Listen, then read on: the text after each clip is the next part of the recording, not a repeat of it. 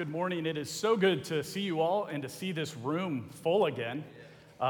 It's maybe not as good to be back in a suit again, but I'm just glad it fits after COVID. But you'll notice I opted for the unbuttoned look. But it is so good to see you all and to continue our series of Grace Dangerous. And so the passage today is a little bit longer than normal, but since it's a narrative, I'm hoping you can follow along, but we'll encourage you to follow as I read. But we're going to build on the themes that Allie and Scott have highlighted the past 2 Sundays. And it really continues the theme really of the Holy Spirit working through us. And so the Holy Spirit has gotten a lot of airtime, a little more than we normally give in the Presbyterian tradition, I think, these last 3 Sundays. So we'll continue that theme.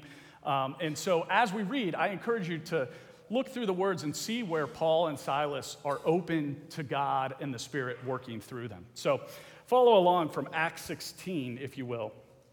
We set sail from Troas and set a straight course to Samothrace, the following day to Neapolis, and from there to Philippi, which is a leading city of the district of Macedonia and a Roman colony.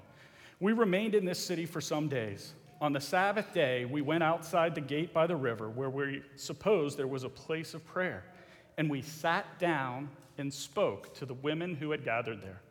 A certain woman named Lydia, a worshiper of God, was listening to us. She was from the city of Thyatira and a dealer in purple cloth. The Lord opened her heart to listen eagerly to what was said by Paul. When she and her household were baptized, she urged us, saying, "If you have judged me to be faithful to the Lord, come and stay at my home." And she prevailed upon us. One day, as we were going to the place of prayer, we met a slave girl who had a spirit of divination and brought her owners a great deal of money by fortune-telling. While she followed Paul and us, she would cry out, "These men are slaves of the Most High God, who proclaim to you a way of salvation." She kept doing this for many days. But Paul, very much annoyed, turned and said to the spirit, "I order you in the name of Jesus Christ to come out of her." And it came out that very hour. But when her owners saw that their hope of making money was gone, they seized Paul and Silas and dragged them into the marketplace before the authorities. When they had brought them before the magistrates, they said, "These men are disturbing our city. They are Jews and are advocating customs that are not lawful for us as Romans to adopt or observe." The crowd joined in attacking them, and the magistrates had them stripped of their clothing and ordered them to be beaten with rods. And after they had given them a severe flogging, they threw them into prison and ordered the jailer to keep them securely. Following these instructions, he put them in the innermost cell and fastened their feet in the stocks. About midnight, Paul and Silas were praying and singing hymns to God, and the prisoners were listening to them. Suddenly there was an earthquake so violent that the foundations of the prison were shaken, and immediately all the doors were open and everyone's chains were unfastened. When the jailer woke up and saw the prison doors wide open, he drew his sword and was about to kill himself, since he was supposed that the prisoners had escaped. But Paul shouted in a loud voice, "Do not harm yourself, for we are here." The jailer called for lights, and rushing in, he fell down trembling before Paul and Silas. Then he brought them outside and said, "Sirs, what must I do to be saved?" They answered, "Believe on the Lord Jesus, and you will be saved, you and your household." They spoke the word of the Lord to him and to all who were in his house.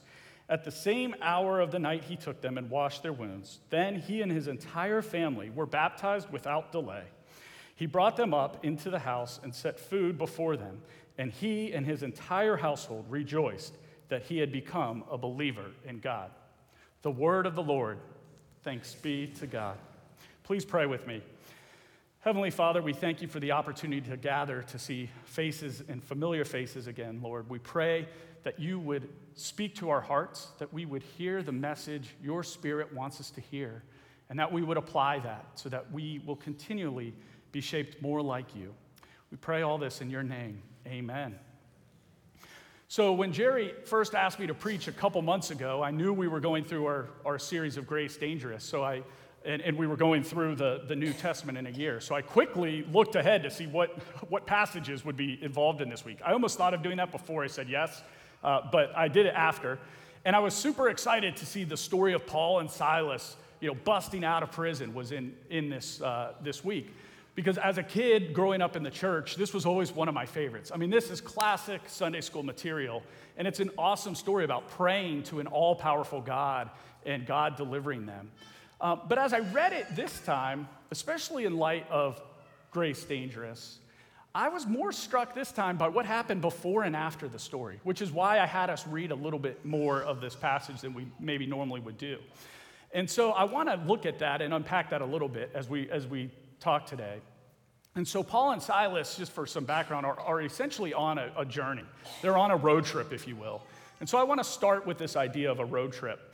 And in this passage, you see Paul and Silas are journeying to Macedonia. And at the beginning of this excerpt, they make their first stop. So as readers, we're joining them on this really long road trip. And this theme of a road trip feels really appropriate, right? We're in middle of summer, which is classic road trip season.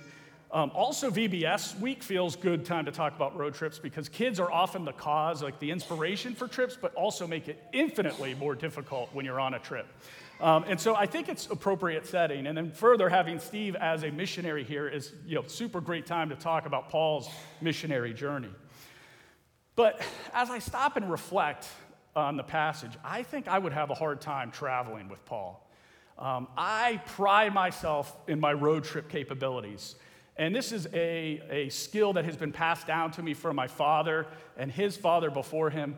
And actually, the godfather of trip time is here today. So, Dad, thank you for joining. But Dad instilled in me this rigorous commitment to making trips as efficient as possible, right? When we go, you want to minimize the number of stops. And if you do have to stop, you've got to make those stops as efficient as possible. So you never just do one thing on a stop, right? If you're going to stop, you've got to get food, you've got to get gas, and you've got to go to the bathroom, right? And so we have this rigorous commitment, and I've taken up the mantle, like Clark W. Griswold before me, of charting out our journeys. And I remember going with Dad to AAA to get the triptychs. Remember those? I kind of miss them. I love Google Maps, don't get me wrong, but I do kind of miss the triptychs. And we would always plan this out. And I have to admit that, I have my family fairly well trained. So they're rolling their eyes right now, Sam and Leah. They're like, everyone thinks this is funny until you have to ride with Dad, right? But they're pretty well trained. And I'd say one highlight of mine, it may be a low light, depending on how you look at this, was several years ago, we were going to visit my sister Becky, who lived in Charleston, South Carolina at the time. And Sam, Leah, and I made it to Charleston with one stop. So we left Zionsville, and we coasted into Knoxville with the gas light on.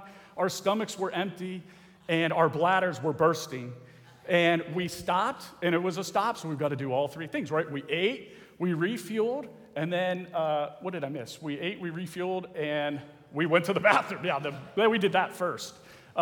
And so then we got in the car, went on our way, and coasted into, I remember turning into Becky's driveway as my gas light turned back on. And I'm like, wow, what a perfect trip. And we have never replicated that again. So like I said, everyone's going to be concerned about how I treat my kids after this. But it was a high point. So when I set that context, you now understand why I look at Paul and I'm like, oh, I just don't think I could travel with that guy, right? He stops everywhere. And he spends all this time with all the people around him, right? I feel like if Paul were on my road trip, right, he would stop to see the world's largest rocking chair. He'd stop at the Indiana Basketball Hall of Fame. Or that candle outlet that's south of I-70. You know that one by Richmond? Like, the parking lot's always jam-packed. I'm like, what could be so cool about a candle outlet? I always wonder about it. I never stop in it because it would kill my trip time. So if anyone has been to that candle outlet, just tell me afterwards what it's like if we need to plan it in. But Paul is so unlike me in his journey, right? And fortunately, for all of us, that's the case, right? Because Paul continually allows himself to be interrupted by the people that he encounters. And unlike me, who would have probably stepped on the gas and flown by all these people, he stops, he engages, and lives are changed.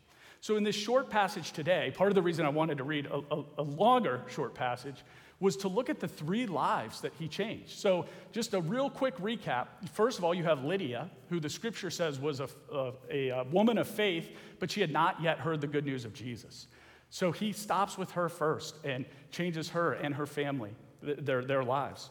Secondly, he's going along his way, and he's hounded by this slave girl who has a spirit of divination. She's a fortune teller, and she's kind of harassing him. And the one part about Paul's road tripping that I identify with is it says he was so annoyed, right? I get that part of Paul, but he was annoyed by her, and instead of just moving on, he cast the spirit out of her, and again, freed her and changed her life.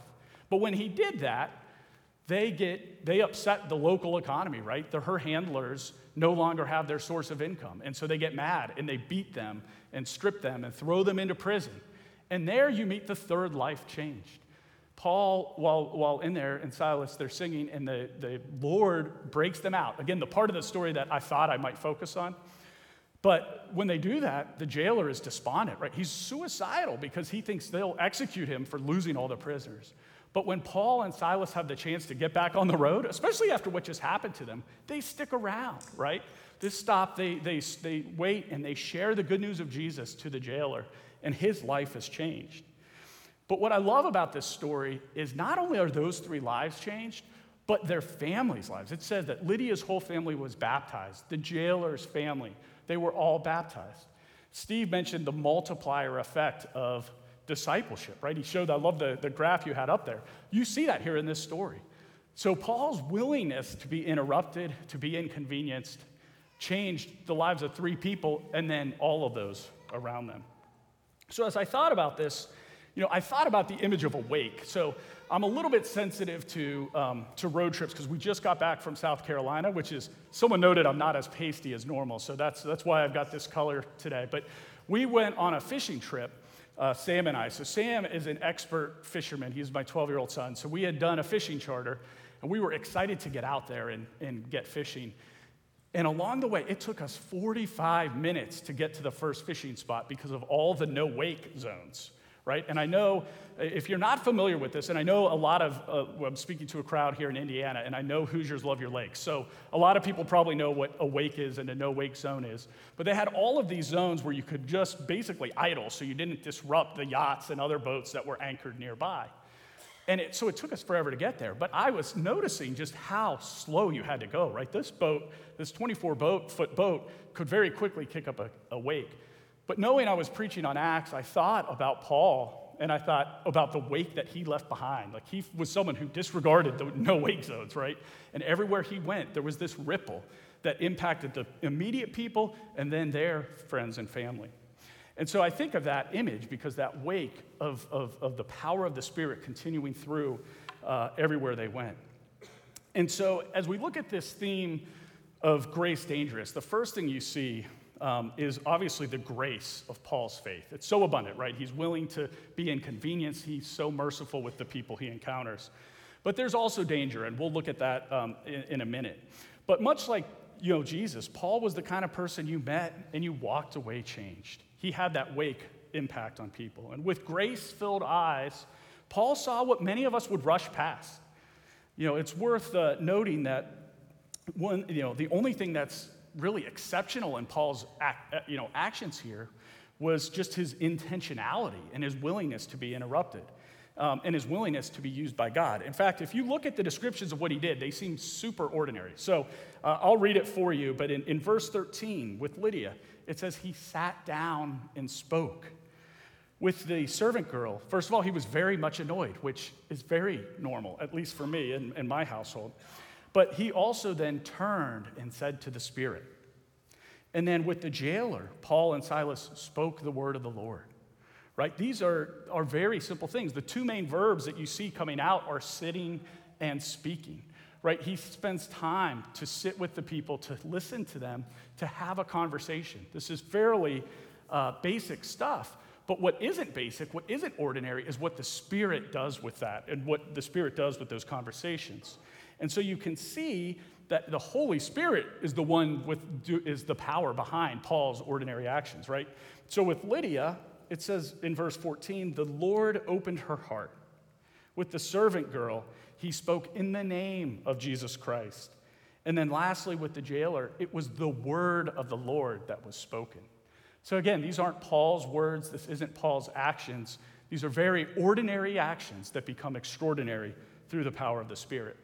And for me, at least, I always have a tension between, serving an all-powerful God, right? We just saw God created an earthquake and busted people out of prison, right? So why does he need us, right? But God chooses to work through Paul, and Paul understands that. And so I think Paul understands two truths that I think are equally important to understand. First of all, Paul knows that God wants to use him, and he knows how important he is to God's plan, right? Paul didn't start out, we heard about Barnabas. Paul started out as a bad guy. Like, he persecuted Christians was the first part of his career, right? Before his, was one of the founders of the church. But Paul did this and understood that the power of his ministry was not his own power. His power came from God. And so he understood that God chose to use him, a flawed person, chose to use him to do incredible things. And as I was saying, I sometimes get those confused, right? I feel like I'm either like, there's no way I could make an impact, right? Or I tend to get ahead of the Spirit or ahead of Jesus and say, hey, here's the way you need to do this. I've got the best idea. This is exactly how we can build your kingdom. And the reality is there's that tension where it's both, right? It's God's power, but we are so important to that, and we need to be open to that. If you've been at ZPC for a little while, you might remember the sermon series we had several years ago called Building for God's Kingdom. And Jerry made pains to emphasize the for, right? That preposition was so important because he said, we're not the ones building God's kingdom. God is building his kingdom. But he uses us to build for the kingdom. So as an old English major, I'll take one moment to just relish in the power of a preposition and then move on. But that is such a key distinction, right? It's not our power, it is God's. We are building for God's kingdom. And Paul knows then the source of this life-changing power. These aren't his words, but they're the words of Jesus Christ. And the scripture calls that out specifically. His great contribution is simply sharing that with the people he sees.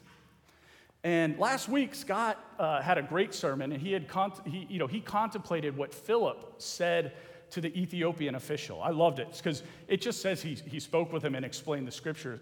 Scott took the passage from Isaiah and took what Luke had said about that passage of Isaiah and kind of said, here's probably what Philip said that changed his life, right?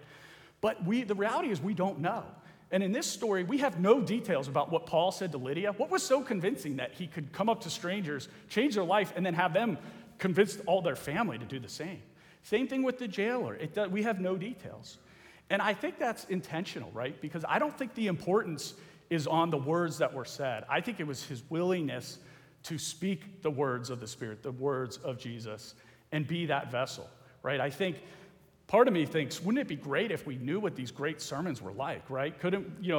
We see Jesus shared the Lord's Prayer with us so we can use it as a model of how to pray, right? And we even said that today. And so I wonder, why is there not like these great, evangelism messages laid out? Like maybe it would possibly help Jerry's sermons, right, be more effective if he had a good model to follow. Jerry, I hope you're listening. It's a lot more fun to make fun of him when he's here, but I didn't want to miss the opportunity even though he's on sabbatical.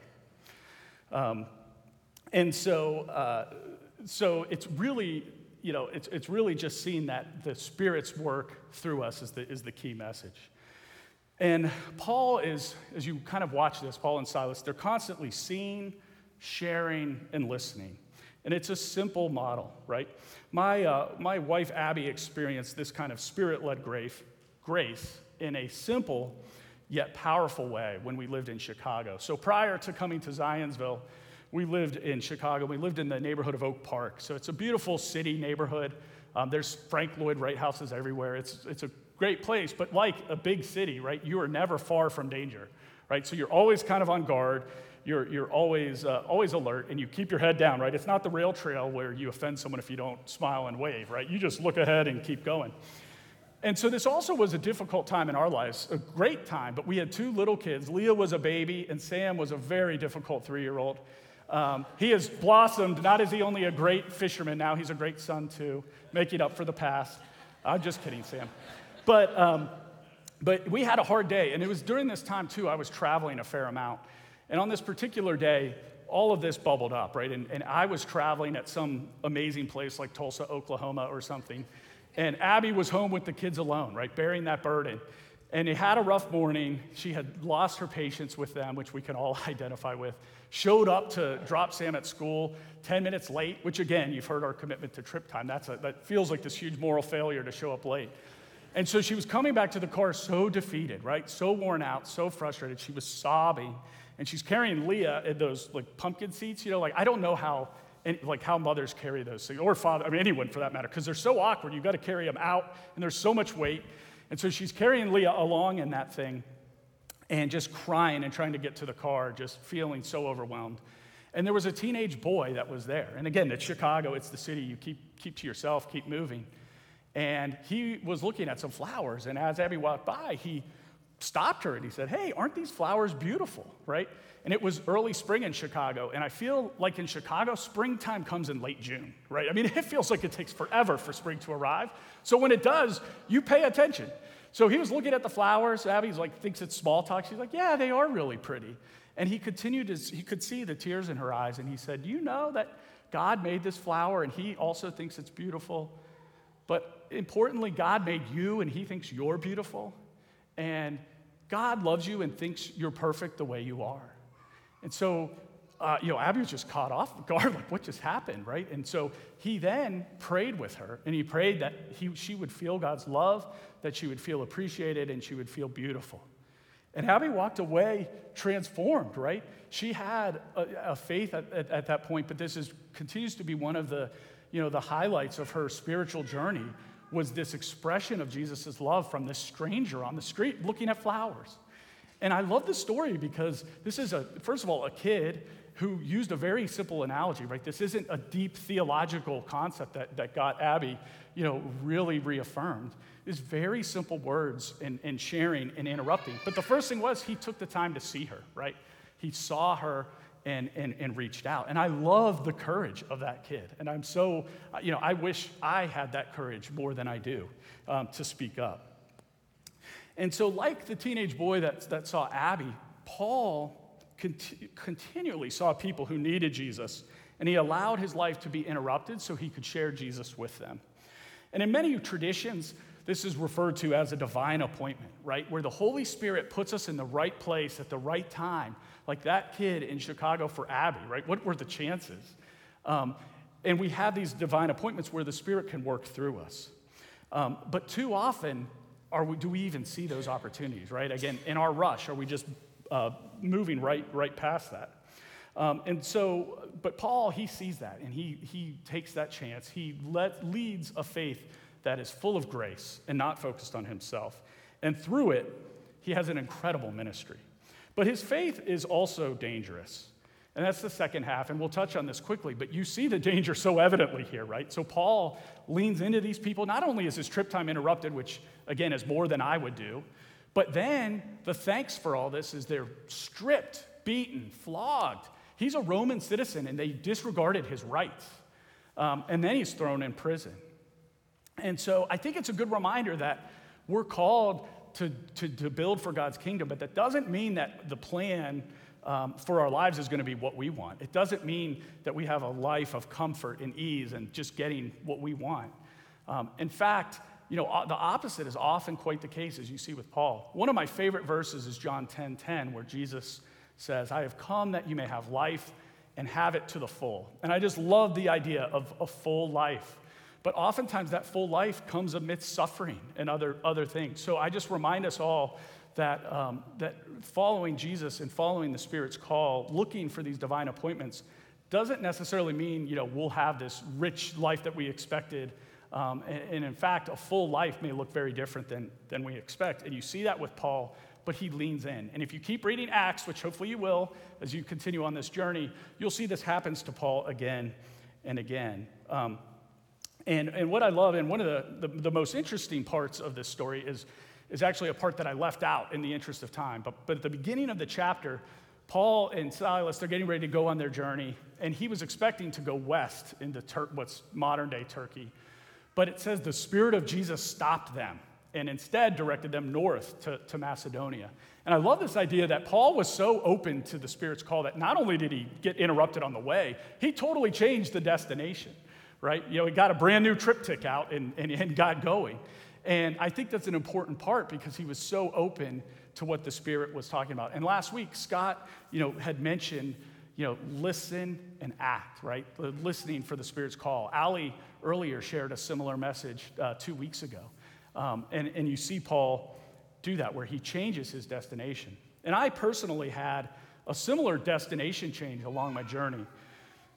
So growing up, I thought I would end up in vocational ministry. I had mentioned my dad and was hounding him for his trip time tactics, but he is a pastor, and his father was a pastor, and my grandfather's grandfather. It goes way back. It's kind of like the family business. And I thought that's what I would do, right? And by some crazy twists and turns, I got into banking, right? I mean, that's a pretty far turn. Like, Jesus threw the bankers out of the tabernacle, right? And then here I am going from thinking I'd be a pastor to being a banker. Pretty wild change. But when I got in there, my whole focus, it was this vocational ministry mindset because I've just seen it modeled, and it was amazing. I saw God do amazing things through the church. But then I met all these people who would never step foot in a church, and I was so encouraged and so excited about this new mission field that looked very different than being a pastor. And through my time in corporate America, which I never expected, I've met so many people that I've been able to love and share Jesus' love with and have an impact. The one thing I think about is how many more people have been there that I've missed, right? I've been on my journey. I've been flying along. My corporate journey now has become with a lot more stress and responsibility, and I worry that I'd lose that missional focus that Paul had. But we've all got that. And I know that with the exception of a handful of people in here, everyone else in this room has their ministry outside of the church, right? And so I would encourage you to lean into that, to take Paul's example, to take an ordinary person like all of us and to do extraordinary things. And look for the opportunities that are there and listen for the Spirit. So in closing, I would encourage us all to do the following. First, slow down and stop the hurry, right? We've had this sabbatical theme, even though we're not all in Alaska right now with Jerry. But we've had this theme of slowing down, and you see it so apparent here, right? The first thing he always did was he stopped. Like, he had to sit down, he turned to the Spirit, like he stopped his journey. We need to do that because we rush so often. And are we just blowing past all the people, that God has set in our way? The second thing we need to do is be intentional. Paul found Lydia by heading to the spot where he thought faith followers would be, right? So he thought they would be a good place to start his ministry, and he went there. That makes sense, right? So let's be intentional. He didn't just happen upon them like he did the others. That first stop in the journey was a planned stop. Third, we should invest in people. Paul found Paul's most ordinary actions of sitting, speaking, listening, praying, singing, they were all done in the context of relationship. And again, that multiplier impact of discipleship is huge. We need to get out of our comfort zone. We talked about, the second half of the theme of grace dangerous is the danger here, right? We get worried. We don't want to throw the wake like Paul did, right? We're trying to keep the boats from rocking, but Paul rocked all the boats around him in the best possible way. And we need to get past that comfort zone. I just can't imagine, again, that kid in Chicago who would see a crying mom and have the courage to speak up to her. And what does a kid know to speak? And he leaned into that, and it's such a powerful image. And we need to remember that this amazing power that we've seen, these incredible stories from today, that power is not our own. It's Jesus' power. It's given to us through the Spirit. And through that, we can do incredible things. So we can build for God's kingdom in that way. My last point I'd make is if you're, the most important part of today, honestly, is if your life personally hasn't been interrupted yet by Jesus' grace, this is a great time to also stop and be impacted. Right? We've been talking in the lens of how to influence other people, how to love others and make other disciples. But the opposite is true, right? Lydia listened to Paul. She was just like Abby listened to the kid that she saw on the street. Lydia listened, the jailer listened, and they were changed. So if you've not had that experience yet of experiencing Jesus' life-changing love and grace, I'd encourage you, waste no time, start today. I'd be happy to talk to you more about that. So as we wrap up, if you want to look more like Paul and less like Andrew on my road trip of life, we need to first slow down. We need to stop our hurry. We need to be intentional, invest in people, get out of our comfort zone, and remember that we are building for God's kingdom. We are not responsible for building it on our own. Please pray with me. Dear Jesus, we thank you for this story, this incredible reminder of the power that we have through you. I would encourage everyone to slow down, to see the opportunities that are there before us, all of the many people in our lives that you've placed in our way, that we wouldn't be in such a hurry that we speed by them, but that we'd be inconvenienced, we'd slow down. Through ordinary relationship, you can do powerful things. We pray all of this in your name. Amen.